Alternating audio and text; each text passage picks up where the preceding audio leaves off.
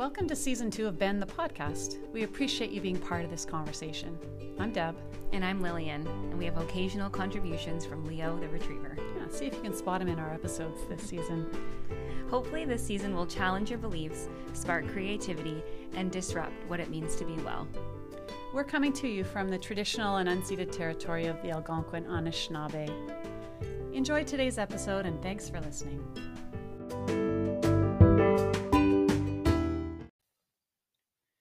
Hi, everyone. Welcome to Ben, the podcast. This is the season finale for Season 2. We've really appreciated the support through these conversations. Your listenership means everything to us. Today, we're talking to a couple of folks who are co-owners of a business called Mighty Valley Coffee Roasters in the Smiths Falls area. Jared Lee is one part of this partnership, and he is a yoga teacher and a coffee roaster. Dr. Josie Whitmer is a research program coordinator at the University of Guelph, and she is an instructor in the Geography and Environmental Studies program at Carleton University. We're really happy to have you both here and have a conversation about coffee and your business and each of you. So welcome to the conversation. Our pleasure. Thanks a lot for having us. Yeah, welcome. How are you each doing today? It's kind of a rainy, gray day in Eastern Ontario. How are each of you today? I'm doing pretty good. Started off with a little espresso, and we had a meeting, and before that did a little bit of breathing exercise that I do regularly as well to get my head right for the day. So feeling pretty good. It was a nice start to the morning. We had a meeting with the Rise Yoga Fest committee, the organizing committee in Smiths Falls. And so it's a nice, in these days of being in lockdown, it's nice to get together with some friends and colleagues and chat. And so it's fun to have two back-to-back meetings to talk about wellness. Awesome. So you guys are already in headspace. You're there. You started before us this morning, which is kind of cool. I didn't say in the intro that you guys are based in Smiths Falls, but how about and whoever wants to jump in, can you tell, we have listeners from all over Canada and beyond. Tell us a little bit about your company and its evolution. It's fairly new as far as I understand. Yeah, I'll just give you a little brief overview about Mighty Valley Coffee. So Josie and I were traveling and tree planting and pursuing academic studies for many years. And we came to a point where we wanted to stop tree planting. And Josie was getting close to finishing her doctorate. And so we decided to move back to Smiths Falls. And so me as a yoga teacher, I just finished a degree in India in yoga studies at the Lakulish Yoga University. And so I wanted to teach some yoga. And so I started doing that. But then at the same time, I also saw that there wasn't as much freshly roasted coffee around here. And so that was something that I thought I could sink my teeth into and explore. And we really love coffee because, it's great tasting, and for what it does for the mind in the morning, it's pretty cool. But then also it's about right livelihood. And we felt like this was an industry that in the past, a lot of people had been exploited, and that it wasn't as fair as it should be. And it's something that we could, do our part in trying to change that commodity chain and change the system a bit, or at least put in good work.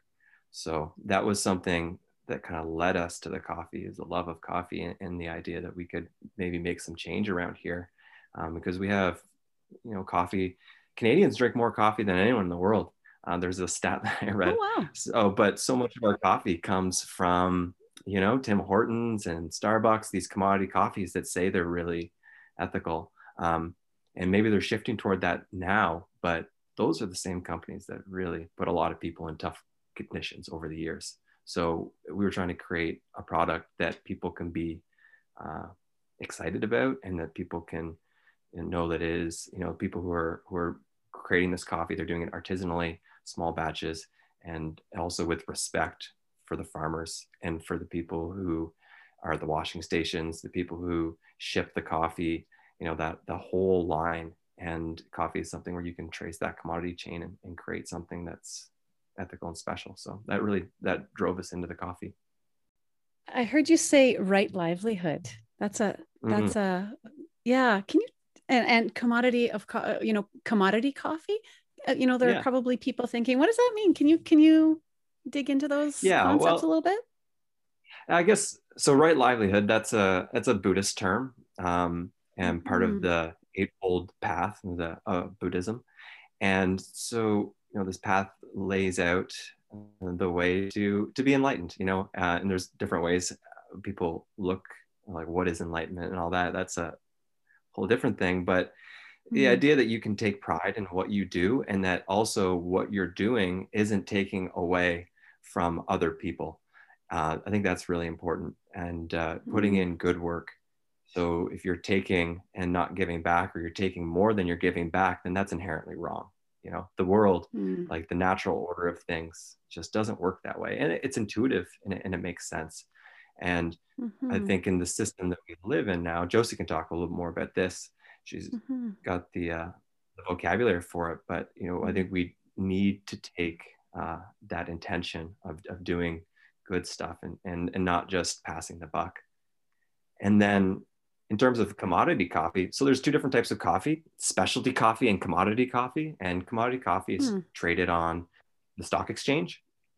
And so those coffees, the farmers, they're not looking for quality as much with commodity coffee. They're looking for volume. And so the coffee that you get that has no origin on it, and no certifications, and it's very cheap, and the quality is lower.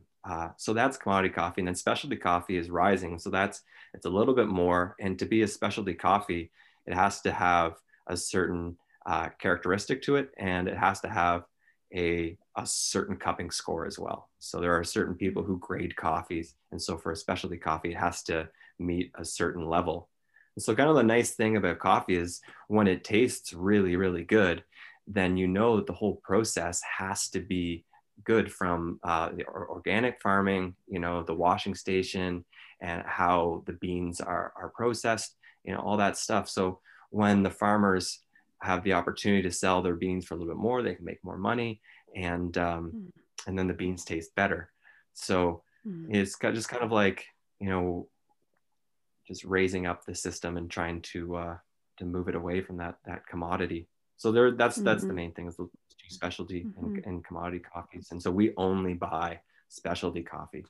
Yeah, and I would just add too, there's also an environmental element to that as well. It is about labor and farmers, but it's also about how commodity coffee production chains can be very degrading to local environmental systems in the global south, because we're consuming coffee mostly in the global north. And this is a bean, like the roasting process is really only a small, 10 to 15 minute process that happens right at the end of this like big commodity chain. But there's a lot of steps, like from the seed to the cup, that mostly take place in distant places in the global south and rely upon environments and people.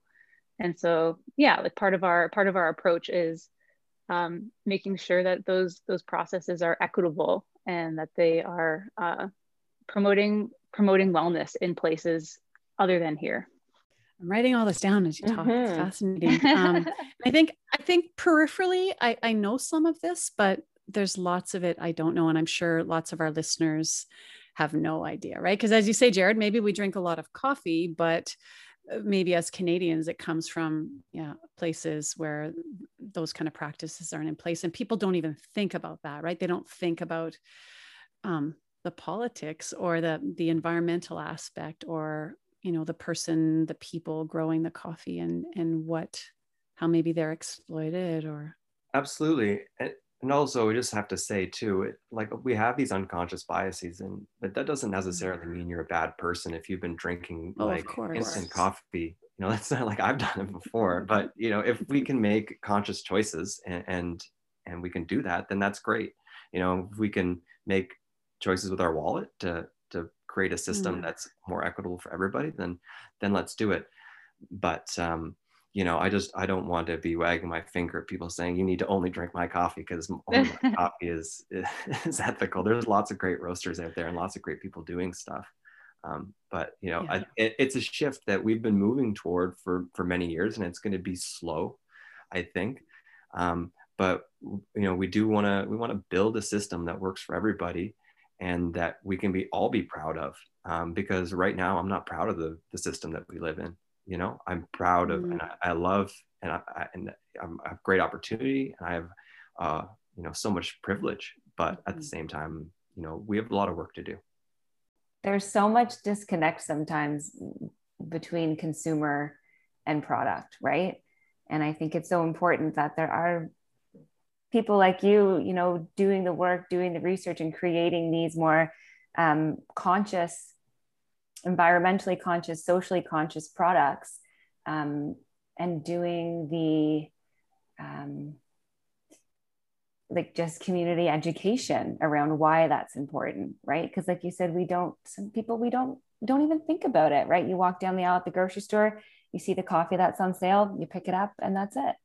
There's no more thought given to that, right? And honestly, a lot of people have stuff to worry about. Like they got a lot of stuff going on. And so one thing that Josie and I also believe is that it's not up to the consumer themselves to do this. It's on the producers, it's on the big corporations and the small guys like us. Like our packaging is omnidegradable and it's a step in the right direction. It's not perfect yet, but it degrades in landfills a lot faster than plastic stuff. So like a little thing like that, and we pay just a little bit more, 50, 60 cents per bag more. But, it's like, if we did that on a large scale, then it would make a difference. Yeah, I think in terms of the consumer piece, this is something that we've kind of promoted a little bit, or we're starting to promote on our social media, is that we see a lot of these issues with waste and commodity chains and ethics in coffee as being like a broader structural issue. Like we don't, like to some extent, yes, we like vote with our wallets as consumers, but I firmly believe that the capitalist system in which we live, the economic system in which we live, intentionally makes those systems invisible. Like they don't show you the ways that products are produced, and the labels are intentionally obscure.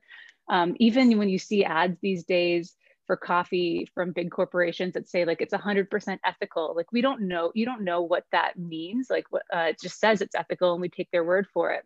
And because people, especially during COVID, when you're home with your kids trying to do school and working full time, we don't have time to like look into the details and do a bunch of research about like what all these certifications or processes are. We have to kind of take companies' words for it. And so that's something that we in our business are intentionally trying to disrupt and make very visible and clear to people that are buying our coffee, because that is one of the big failings of the capitalist system, is that this intentional invisibilizing, is that a word? The intentional making invisible of information about products and the environmental and social harms that they cause.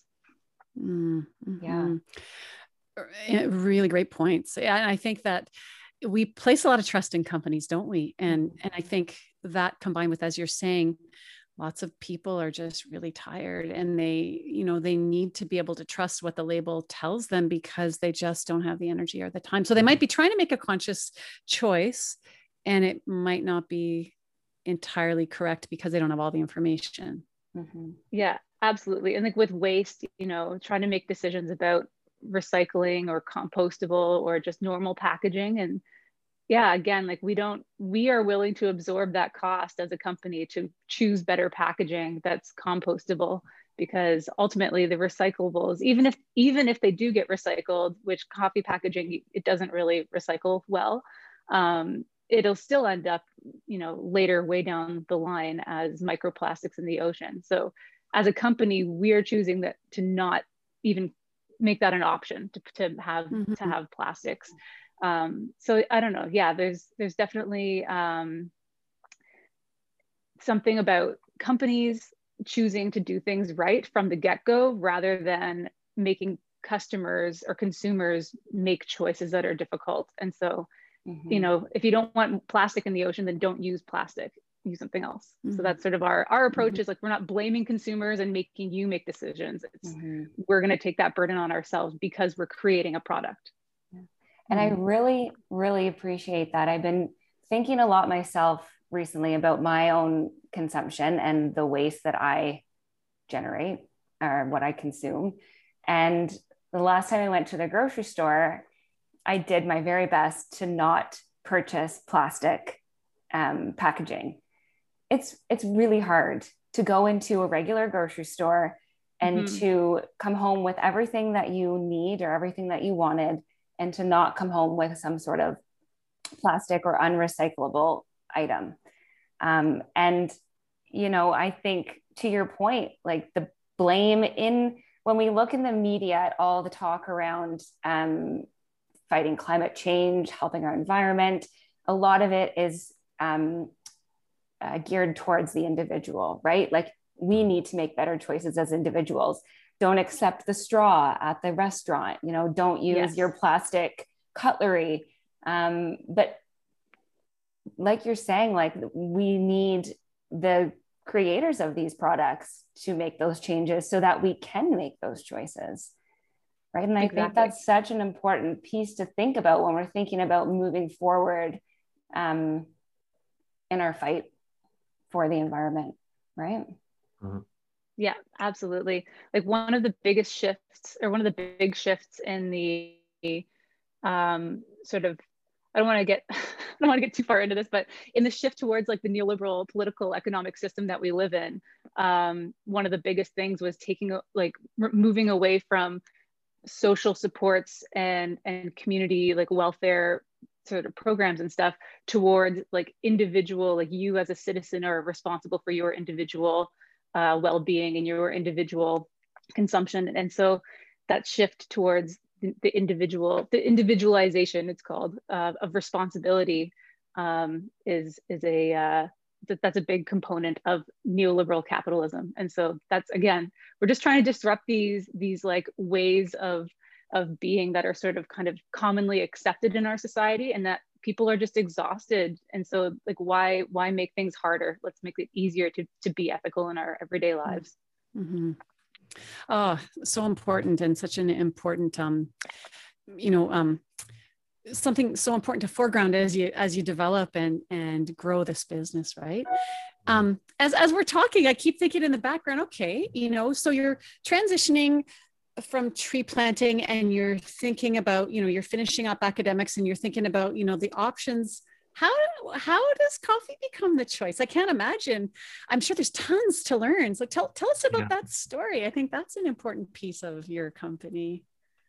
I think part of it was passion, and sometimes, you know, for me anyway, throughout my life, when there's something that I'm interested in, there are certain things that just kind of like take me, and I really like dive into them. And yoga was one of them. Coffee is one of them. Basketball is another. I'm a big Raptors fan. But, you know, there's other things that just don't take me as much. So I was really inspired by it. So I just kept going. And I had a humble beginnings as well. I started frying coffee in my cast iron pan. And then that tasted pretty good. So I bought a popcorn maker and then roasted it up with that, because it's a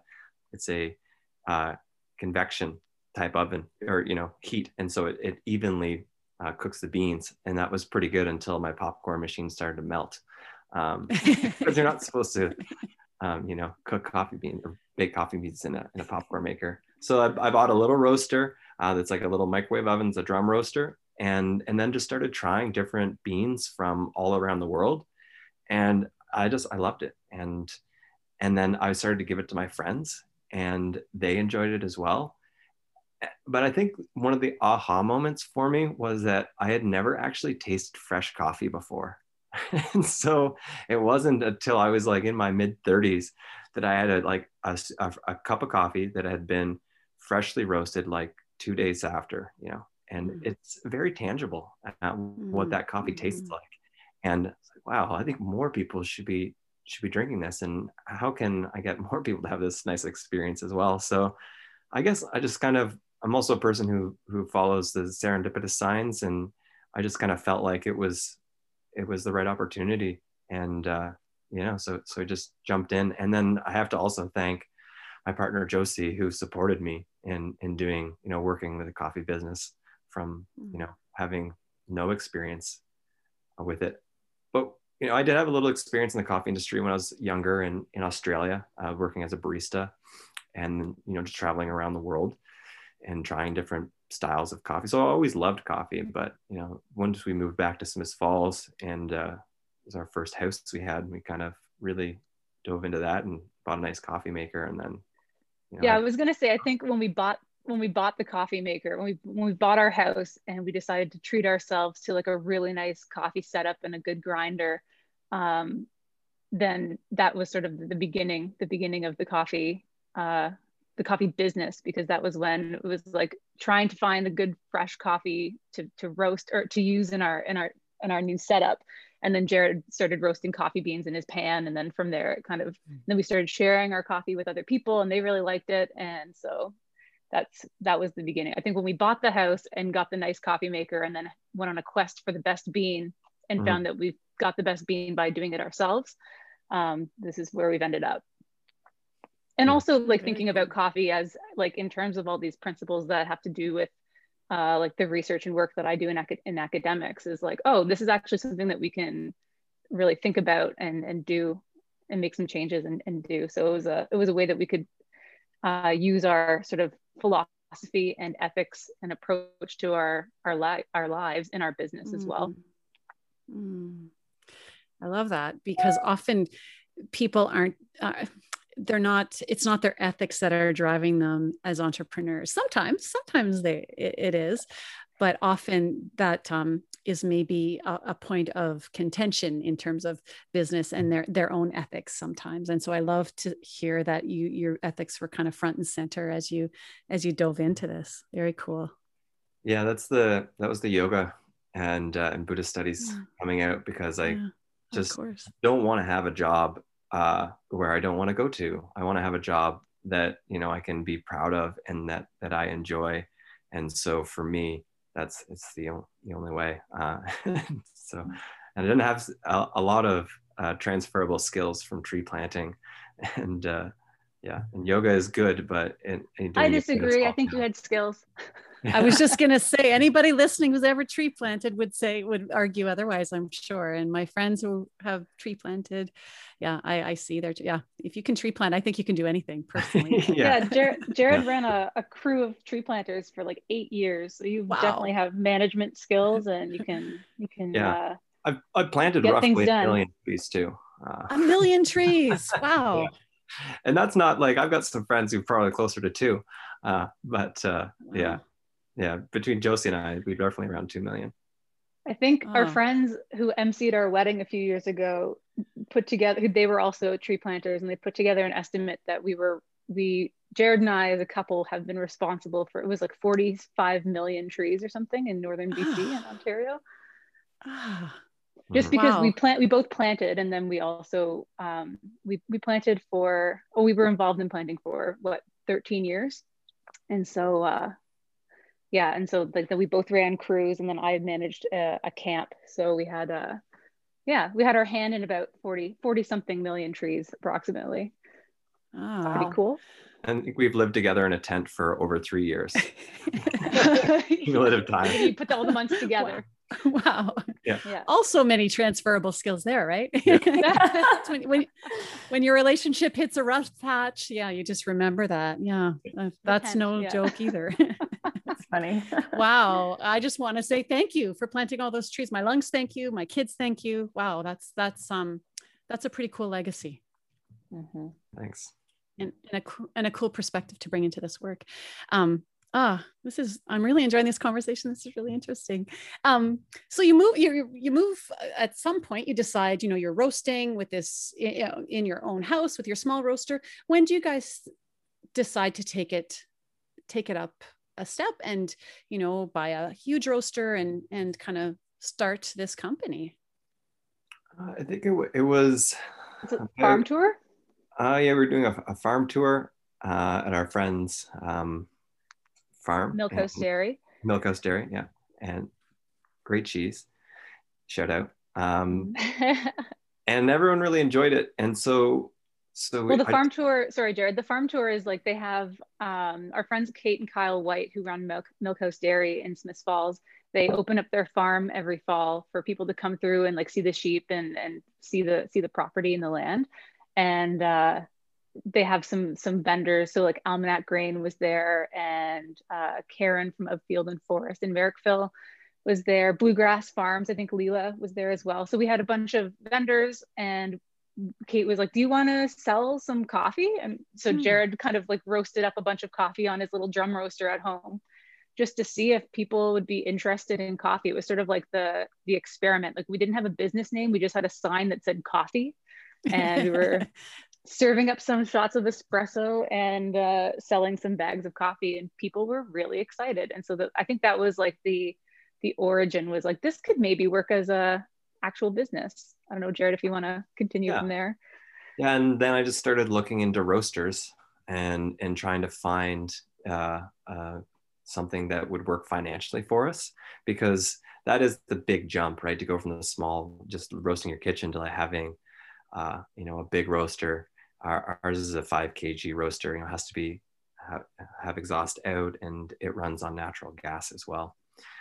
So yeah, I guess I just wanted to take it to the next level and jump. I don't know if there, like, after that, it was just kind of let's give this a go and make this investment and go. And you found a nice refurbished roaster as well. Yeah, so I was working Montreal. A company out of Montreal, and they refurbish roasters, and it was a good price, a fair price. And so I was like, okay, I can work with this. And so originally we did want to start a cafe with the roastery, to have a spot that really cultivated community. But at the start, it was just a bit too much investment to begin with, because the roaster is quite expensive. And then I also wanted to have espresso and some other things, and those machinery are a bit expensive. So I thought, let's just scale down. We'll start with roasting, and I'll hone my skills in there, and then hopefully in the future we can expand. Yeah, and I mean, COVID happened, so like starting a cafe didn't really that wasn't working. But our friends at 4 Degrees Brewery were really kind to invite us to use their space and put our roaster in their space, and have been really great support for us, and having us in their brewing space. And it's kind of fun to have the coffee and the beer side by side, and some good synergy with like the craft creating happening in that space. Yeah, both businesses are kind of in the business of disrupting that chain, that like large commodity of commodity beer, commodity coffee. And so it just kind of, it fits in there, and then supporting community. So our pal Andrew asked if we'd be interested in putting the roaster there, and we're like, yeah, this is great. And it's been going pretty well so far. Awesome. That sounds like a great start. How has it been received? So how long have you been in operation there, and how has it been received? About 1 year. So I did our first roast in June last year, and the roaster arrived in, when did it arrive? Early April, Jose? Something like that? No, the roaster arrived on March 17th, which was the Monday. I think Perfect it was the Monday. timing. Like, it was supposed to arrive like late January, and then it was delayed, and then it arrived like that first week of when we were, going to take a couple of weeks off and stay at home for 2 or 3 weeks. And then we weren't able to get it kind of installed and hooked up until later May. So I think our first roast was on June 3rd of 2020. Yeah. So since June, it's been going pretty well. We have like a lot of good community support, and a lot of great reviews as well. Of course, like, there are struggles, and we are kind of growing at a pace that is sustainable and in the current climate. So I mean, there's struggles, but we're still here, and we're still roasting coffee. And it looks good for the future as well. Just we're having a little more outreach in our different media platforms, and a little more sales here and there. So it's just growing it bit by bit and sustainably.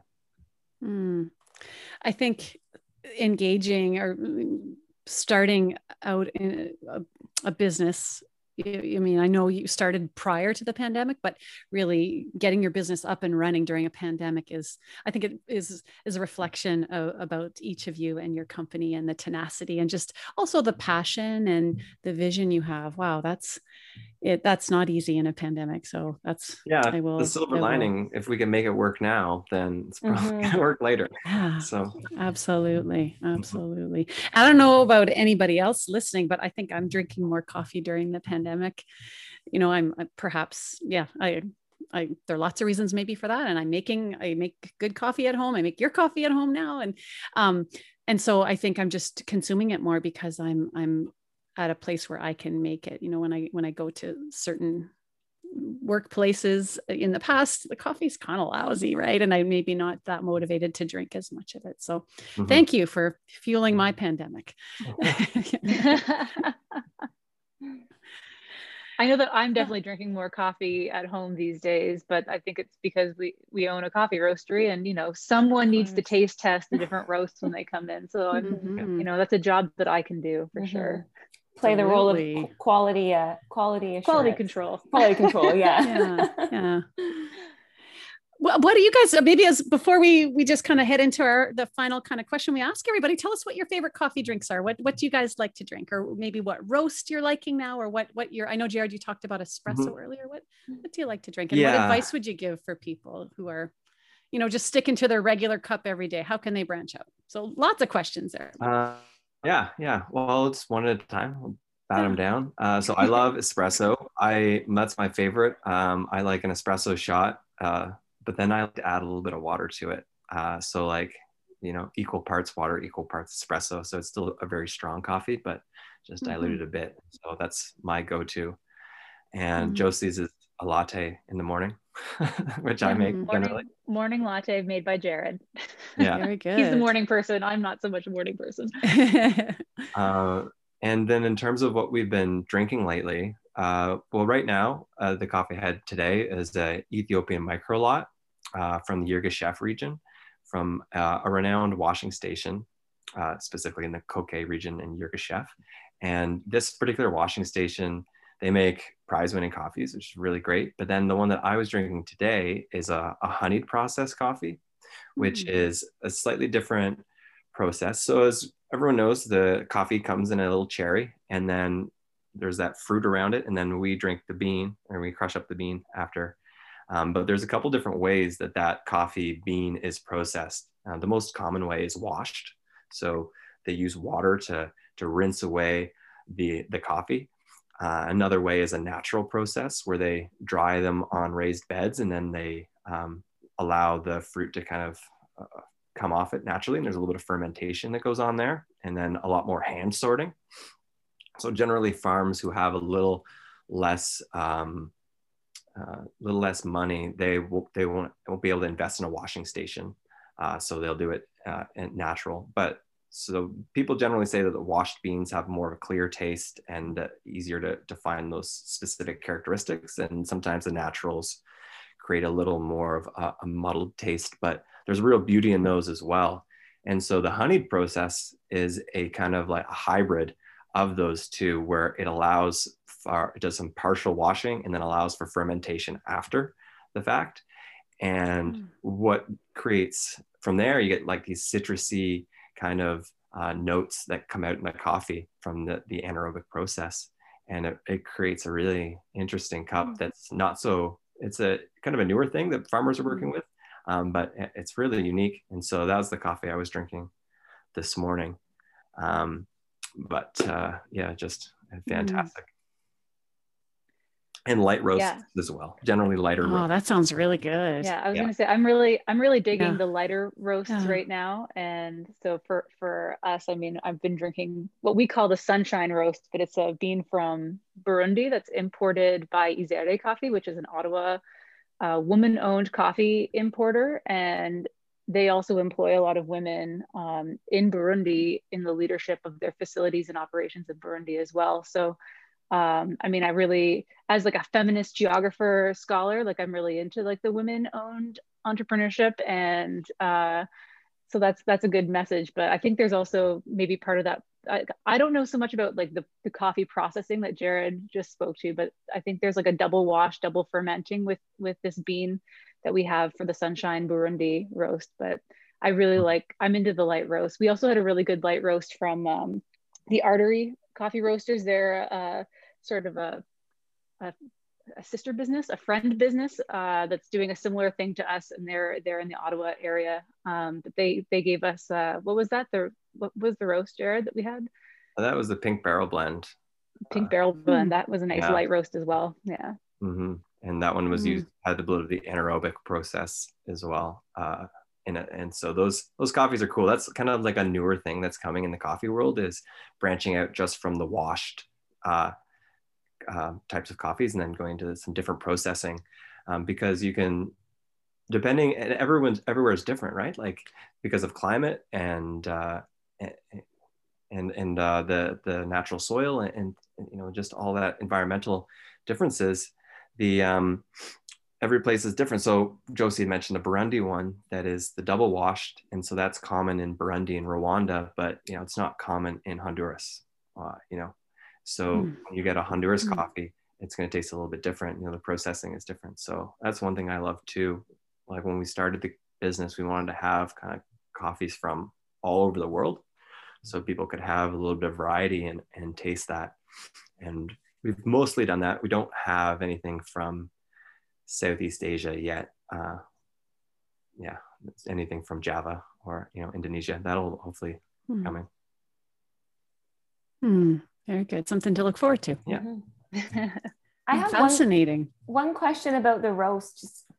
This is something people have argued me on in the past. Yeah. Does lighter roast mean greater caffeine content? No. Is that true? Oh. That is not true. It is a common misconception. Okay. But it is true, but it's negligible. So the reason for it is that light roast beans are more dense than dark roast beans. So if you measure your coffee out in volume, like not by mass, if you take a tablespoon of light roast, the tablespoon of light roast is going to have more coffee than the tablespoon of dark roast. And so therefore it's going to have more caffeine technically. Oh, I see. But it's not much. But if you weigh it and you did them both, then actually I think the dark roast would have more caffeine. And there's a reason for that too. Like I think there's more caffeine in that one because there's more beans in it because it's broke down more, right? Mm-hmm. So there's more, and so the dark roast actually has more caffeine technically than a light roast by mass. But once again, it's negligible. It's very little. The light roast might feel a little more bright because there's a little more acidity, and so that brightness might make people feel a little more up, or maybe that's the reason. But yeah, there's no difference really. Okay, good to know. Yeah. Thank you. Argument settled, Lillian. Your friends listening to the podcast will understand now. I like light roast too, but I was under the impression that there was more caffeine in them. So now and in the light roasts, you can taste the qualities of the bean. The commodity coffee people, they roast it super dark because you can get charred flavors out of any bean, like a charred flavor. I don't eat beef, but a nice comparison is like with steak. So like when you cook steak really well, you sear both sides in medium rare in the middle, or rare depending on what you like, and that's where you get the most flavors. You wouldn't buy a really nice steak and just like cook it all the way through. That doesn't, and it's the same with the beans. You have to take the care and then allow the bean to show you what it's got. And that's my job as a roaster, just to try and bring out what's already there.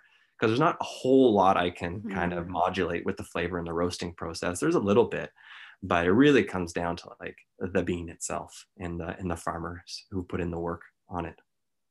So we want part of my job as was gonna say that's part of my job as the taster of the coffee, or one of the tasters, is that we when we get a new bean, we Jared roasts it up a few different ways, and we test it and taste it and see what we like, and what really is kind of highlighting those subtle, like more subtle qualities and taste in each bean, and decide on that for that particular bean or roast. Mm-hmm. Very cool. Mm-hmm. Yeah, I love that idea of letting the bean show you. You know, that's really cool. Letting it come out naturally. Oh, there's so much more I want to ask. But I think we'll maybe ask you our kind of question we ask all our guests at this point about wellness. I know you both use the word disruption a lot, and certainly that's one of the things we like. That's our podcast. You know, disrupting what it means to be well, and hopefully doing that for people. But I'd like to hear from each of you. What does wellness mean to each of you, or collectively as your company? I'm not sure how you want to tackle that question. Yeah. I mean, I like the question, because wellness, and I would say well-being, is fundamentally a relational concept. Like, it depends on the context of our lives, our experiences, and it always means different things to different people. So it's a great way to frame a conversation about these kinds of things based on that sort of relational understanding of wellness.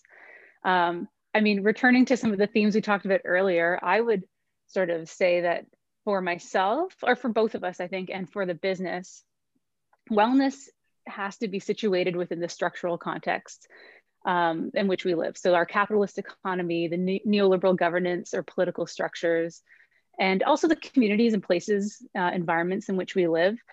And so I think that our understanding of wellness, and our consumption of products and things that make us feel well here in the global north, especially as white middle class people who have relative privilege, wellness is sort of unevenly distributed within these systems, and that's within the world and within our even Canadian or Ontario society.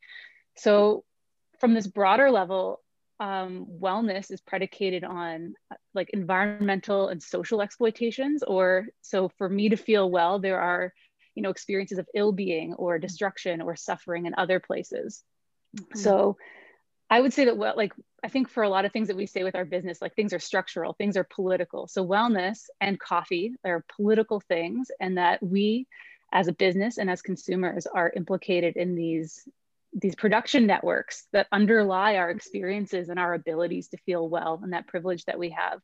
So again, like, as a business, we are trying to reduce our impacts on environments, on people, and our lifestyles and our business. Yeah, sorry, it's get a little wordy there, but and then I also think that for us, like, place is really important as well. It's a foundation to our well-being, and so that's places like as a social thing in terms of our community, but also like the land and environment in which we live in and have a connection to and respect for. So maybe Jared, I don't know if you have anything to say. Yeah, well, that stuff's big. That's level. the structural side, but the grounded macro material side. Yeah, and so so we try and have these ideals, of course, and live that bodhisattva way of life, so trying to make the world better for everybody, and because we're not truly going to be happy until we realize that everyone's part of, we're all one in this whole thing. You know what I mean? Everyone looks safe for everybody. But on the scale, every day, I love to just do yoga, and that's a big part of my wellness.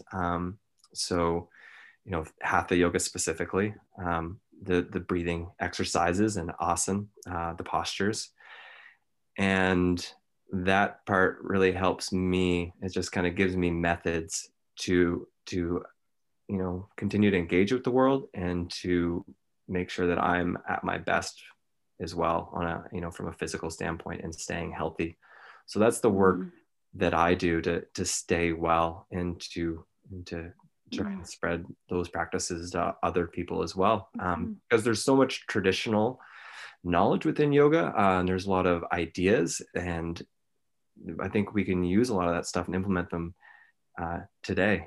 We live in a society, in our medical system underfunded. We see that, and it's really based on pathology, making people better from what their problem is. But I see yoga as it makes you better, even though you're good. It does. There's practices that enhance your life, enhance your physical and mental well-being. It's all connected. So using those practices really help me and continue to feel well. And there's days, sometimes even weeks, where I don't practice as much, and it's tangible. I can feel it. So, and just don't forget about your cold dips. Yeah, cold. I'm always Mr. Cold exploring. Water. Yeah, I'm always exploring wellness, so I'm not afraid to do weird stuff. Like jump in the cold water. I was featured in a couple of news platforms earlier on in the winter for going in the cold water, and playing around with some of the Wim Hof techniques. And there's so much synergy between Wim Hof's techniques and yoga. So I was already doing a lot of breath work before I found him. So I really appreciated his approach to it, and he's rooted in yoga as well. And he is very clear on that as well. But he teaches a kind of non-yogic approaches, open to everybody. It's not really, it's the, universal, non-dogmatic, I guess you could say. Yeah, so that's wellness for me. Thinking about big things, doing small things. Yeah, and I think too, I don't know, maybe Jared wants to expand on this as well, but for us, like after living on the road, like in tree planting camps, and we kind of lived all around the world, and like my research and Jared's studies were in India for several years.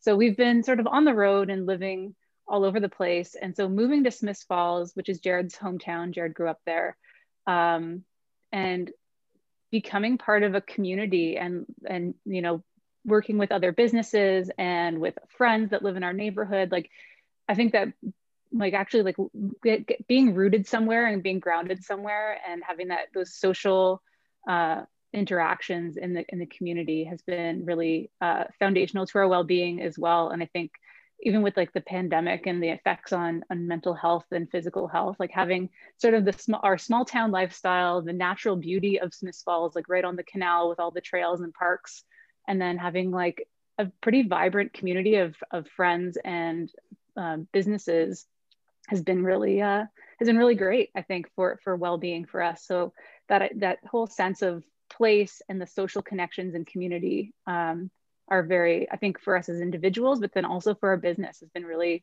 important. What a great answer. What a great, robust kind of look at wellness from lots of different perspectives. I really the multi-scalar perspective from the structural to the I love embodied. it. I love it.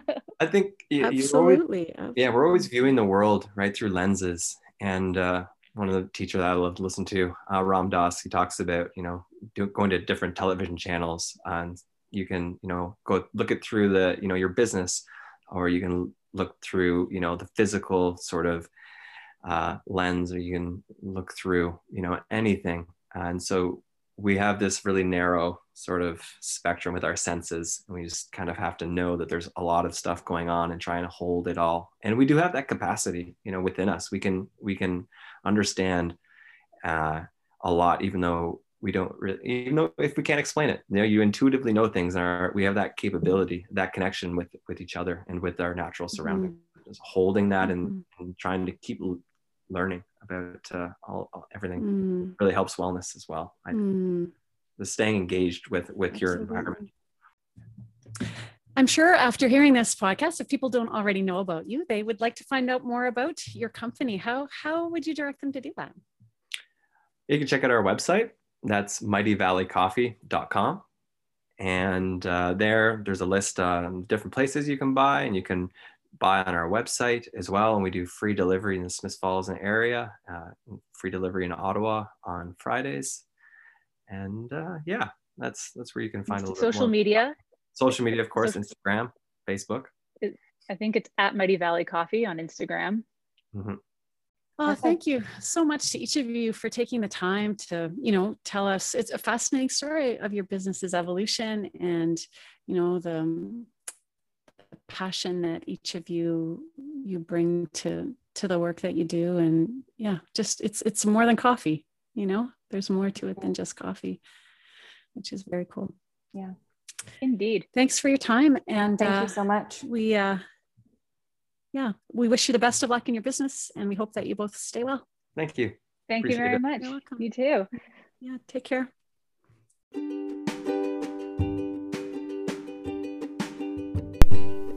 Bend the Podcast is a production of Bend Wellness. For more information, check out our website, bendwellness.org. Thanks for listening.